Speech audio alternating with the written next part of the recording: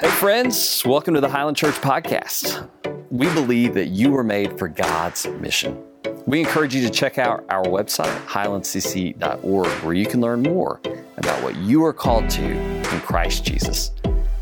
Let's hear a message today that we hope will challenge, encourage you, and ultimately help you to grow and identify your purpose in the plan of God. We're going to be in Mark 11, but before we go there, I want to show you something. This is from Mark 1. I don't have a slide for this. I just want you to remember it. We started this series out of the book of Mark, the Good News series, about a year ago. And this is how Mark starts his good news. And so I just want to point out how fundamental what we're going to talk about today is. It's one of the most fundamental dimensions of our faith. And it is so basic, so important, that it shows up in the first sentence of Mark's good news. This is what he says. The beginning of the good news about Jesus Christ, God's Son, happened just as it was written about. Happened just as it was written about. Okay. The other night, Lindsay looks at me, and we're watching our boys play, which is, fun. It's just a delightful moment. But I can tell there's something on her mind. She's sitting there thinking, and she looks over at me and she says, Eric, does it feel like the world's falling apart? So to frame that question, I think this happened the day after the bombing at the airport in Afghanistan. So that was shortly after the earthquake in Haiti, which, further devastated a country that already suffers so much. That happened right about the time we were waiting on Hurricane Ida to make landfall, and it ravaged the coast and then flooded the Northeast.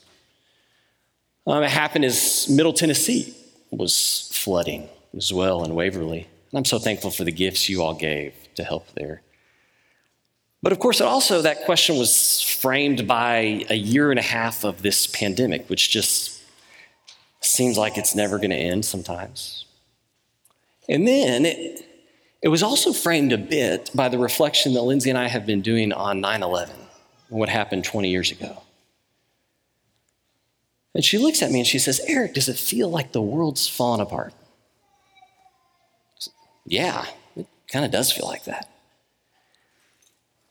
And so to have hope in a world like that would be an audacious thing, wouldn't it? To have hope in a world where hopelessness is normalized, is expected.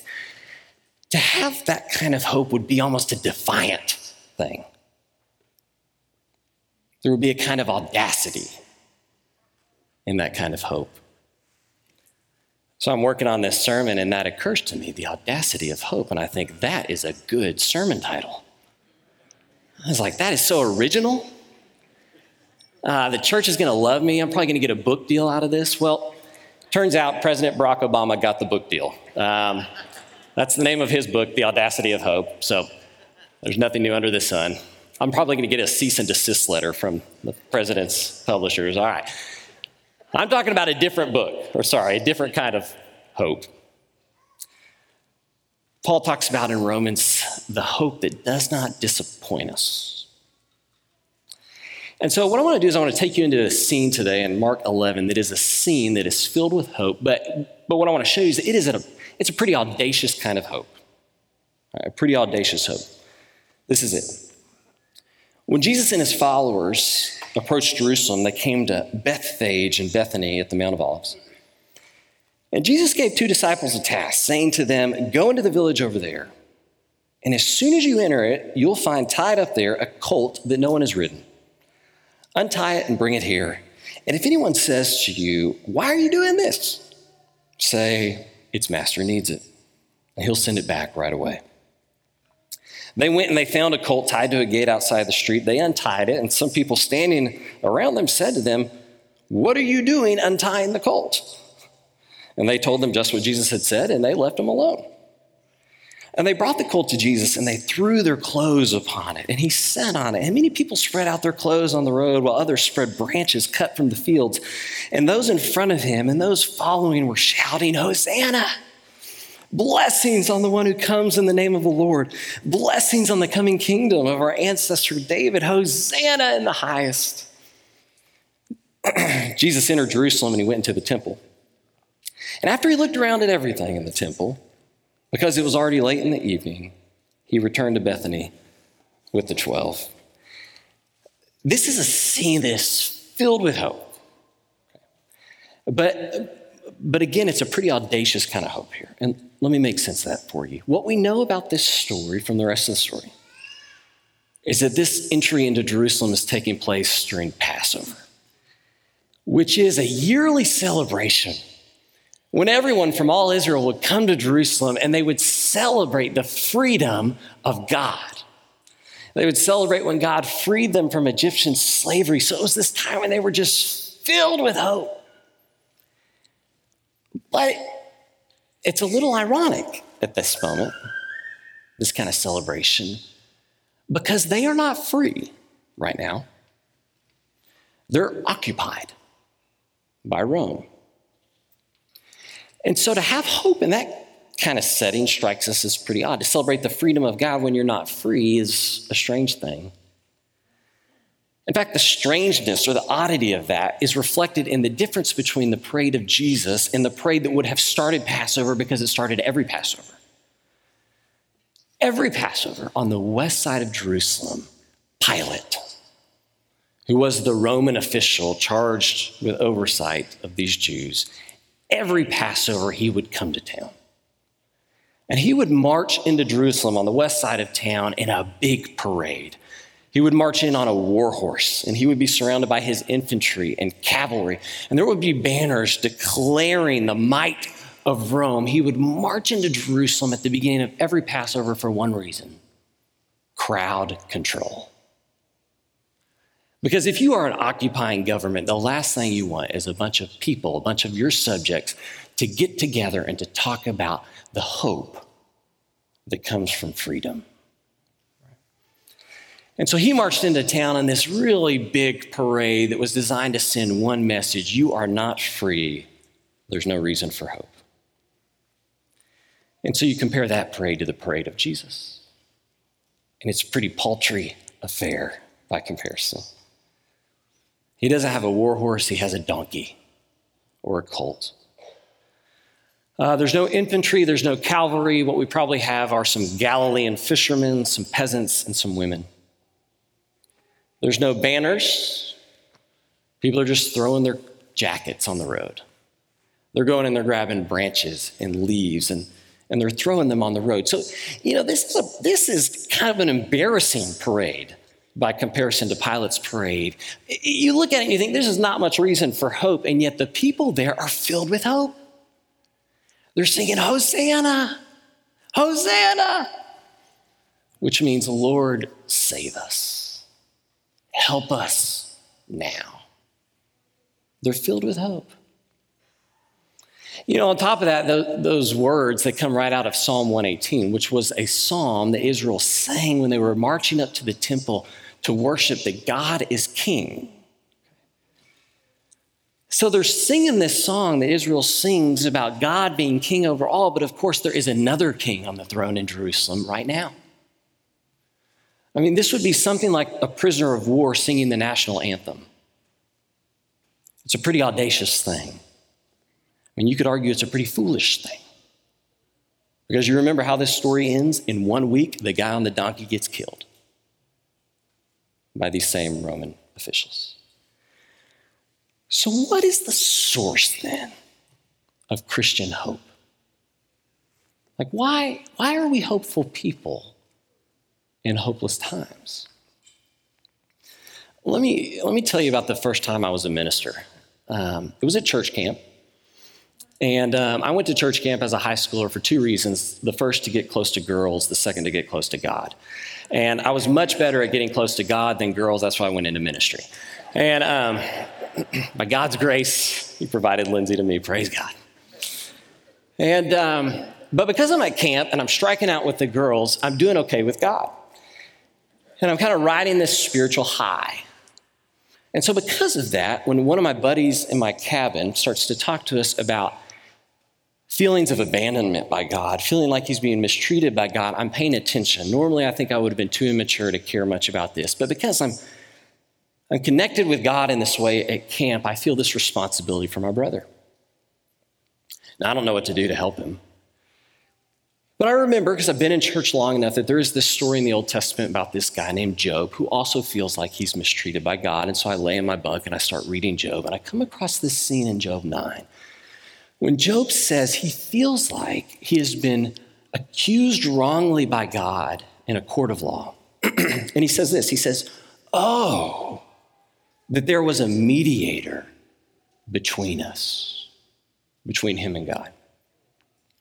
And I thought, wow, I mean, that sounds exactly like what my buddy just said, but I don't know what to do with that. So I put my bookmark in my Bible, I toss it on the bunk, and I go to play kickball because girls love a good kickballer. But right before kickball, the counselors gather us up. They want to do one of those little 5-minute devotionals before kickball. And as it happens, the counselor turns to 1 Timothy 2, verse 5, and he reads this. This is what he says. There is one God and one mediator between God and mankind, the man, Christ Jesus. And I was like,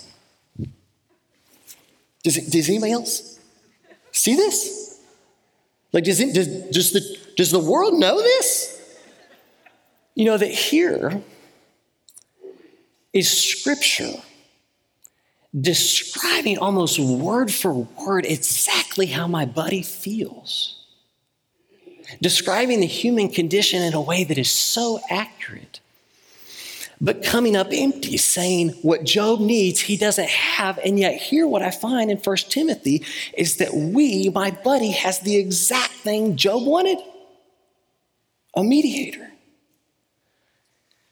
And so I think maybe this is what ministry is. Maybe what you do in ministry is you just go show people how Jesus fulfills what Scripture was wanting. And so I walk up to my friend with my Bible in the cabin, and I'm like, hey, dude. I don't know why I was doing this, but I was reading my Bible. I found this thing in Job, kind of sounds like you. And then I found this thing in Timothy. I guess Jesus is what you need. And then I didn't know what to do, so I just kind of backed away.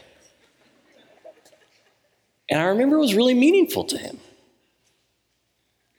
And I thought, like, maybe this is what ministry is. You point to the way that Jesus is the answer to the greatest longings of God's people for all time, right? Maybe that's not all ministry is, but it's most of it, right? So let me take you back to this story here in Mark 11. And the way to understand this story is that nearly every piece of the story is a fulfillment of Scripture, a promise of God. Let me show you. It starts with the colt. That's from Zechariah. There's the fact that the colt has never been ridden. That's from Numbers. Seems like a minor detail. No, that's from the book of Numbers. There's the branches and the cloaks. That's from 2 Kings. There's the Mount of Olives. That's from Zechariah again. There's the fact that Jesus is coming from the east, which was the direction they were waiting on God's glory to arrive. That's from Ezekiel. There's the song they're singing. It's from Psalm 118. There's the fact, it just happens that this guy is one of the great grandsons of David. That's from 2 Samuel. And even the ending, even that curious bit when Jesus rides into the temple, but everybody's gone home for the day and he looks around and leaves. Well, if he hadn't done that, Malachi 3 would not be true, but he did it. You know, Jesus says in Matthew 17, and this is so fundamental to the hope that we have as believers. This is what he says. Don't begin to think that I've come to do away with the law and the prophets, Scripture. I have not come to do away with them, but what? To fulfill them. Or Jesus says about himself, in John 5:39, he says, examine the Scriptures, examine them. Since you think that in them you have eternal life, well, they testify about me, he says. What's the source of Christian hope? Think about it with me. Christian hope is not optimism. Christian hope is not that we are glass half full kind of people who think that in the end things are going to kind of work out. Okay. Christian hope is not optimism. And there's more to Christian hope than just Jesus. Okay, it's more specific than that. The great source of Christian hope is that Jesus fulfills the Word of God. What that means is that this great story, and we talked about this a few weeks ago, this great story that God has been weaving since the beginning of time, he is still involved in, keeping his promises, and that the great author of that story will therefore bring the story to his end. That he is writing the story, that he's faithful to the story, and that we can rely on him to bring about the ending he's promised. And what's the ending he's promised but our salvation? Hosanna, save us now. Like that chorus is the chorus that you and I in a hopeless world are joining in. Lord, save us. Lord, help us. Well, the confirmation, the source of Christian hope is that in Jesus Christ, God has proven he is in charge of the story, has authority over the story, and will bring it to his conclusion. And it's not only that, right? And it gets better. It's because in this story, there are promises everywhere. That throughout this story that goes back to Genesis, stretching forward to Revelation, that it is rife, it is full with promises. And so the earliest Christians like zoom in on that. And this is what they say as they think about what Jesus did. They say, all of God's promises have their yes in him. And this is why we say amen through him to the glory of God. This is why, because all of God's promises have their yes in him. You know, if the chorus of Hosanna, Lord save us, is our question or what we need, like my buddy in the cabin, the response of God in Jesus Christ is, yes, I will. Yes, I will. Okay. Now I want you to think about with me just for a second how significant this was for the early church. Because they're persecuted, they're maligned by the world that they're living in. And so what do they spend their time doing? They spend their time pouring through Scripture. This is before the New Testament is written. Pouring through Scripture, finding all these cases where it's like, wait, Jesus did that. Wait, this is probably talking about Jesus. I mean, he did exactly that. Zechariah, 2 Samuel, Numbers, all those things. And that's what gave them hope before they even had a New Testament. Or think about when the book of Mark was written. Mark is written right when the temple in Jerusalem, which is supposed to be the place of God in our life, I mean, it would be something like all the churches in America and the capital in America all being destroyed at the same time, right? Like this was so radical and devastating to their mindset. And that's right when the Mark is being written. And what's the first thing that Mark says to give those hopeless people standing in the rubble hope? This happened exactly as it was written about. This happened exactly as God said it would. So you can have hope. He's in charge of this story. Lindsay and I have been thinking a lot about 9/11 over the last few weeks. I know that most of you have. And there's been some great documentaries that have come out. We've been watching some of those, been reading stories. And the thing is that in our house, there are these 3 little boys who listen to us as we talk about these things. And they didn't live through 9/11. And so it has presented us with a challenge I know so many parents deal with about how do I talk to my kids about this terrible thing? And so we were looking for help with that. And I came across an article by a mom that was about how she was talking to her kids about 9/11. And she had this line, and I thought this was exactly what I want my kids to hear. This was it. They asked her the question, Mommy, could this happen again? And she said, the truth is, while no one knows what the future holds, we know who holds the future. Right. And listen, I mean, I'll admit that borders on cliche. It borders on it. And I try to avoid cliches like the plague.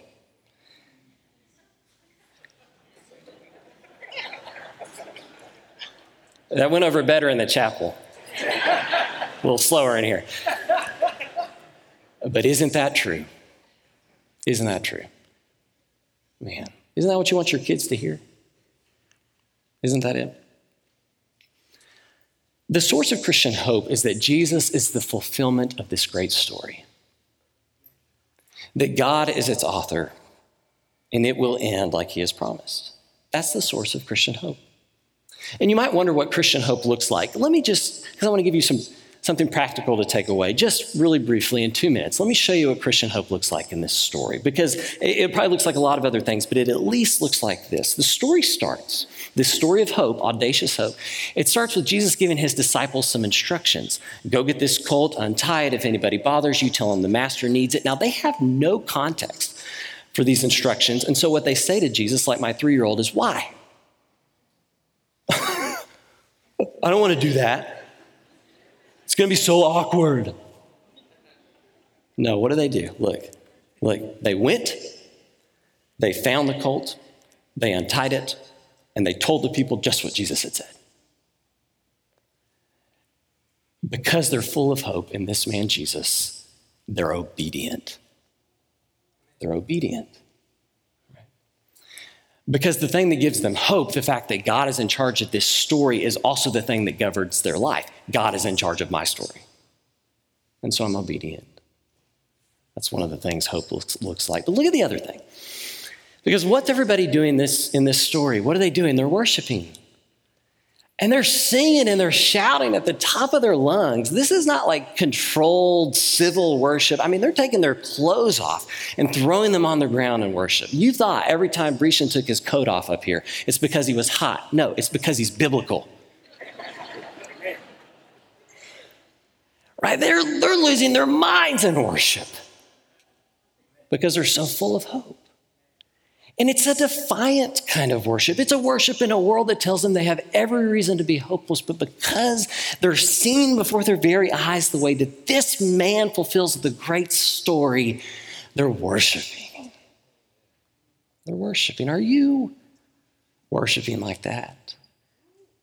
Are you? You might ask yourself the question, are they worshiping because they have hope? Are they worshiping like that because they have hope? Or are they worshiping like that because they want hope? Probably the answer to that question is yes. This world needs more people of hope. We live in a hopeless time. And my hope is that when they look at you, that they'll see there is a reason for hope. That hope is an audacious thing, but it is not unreasonable. We have a reason. And his name is Jesus Christ. Amen. Let me pray over you and you'll be dismissed. God, I thank you for gathering your body here in this place, the body of your son, Jesus Christ.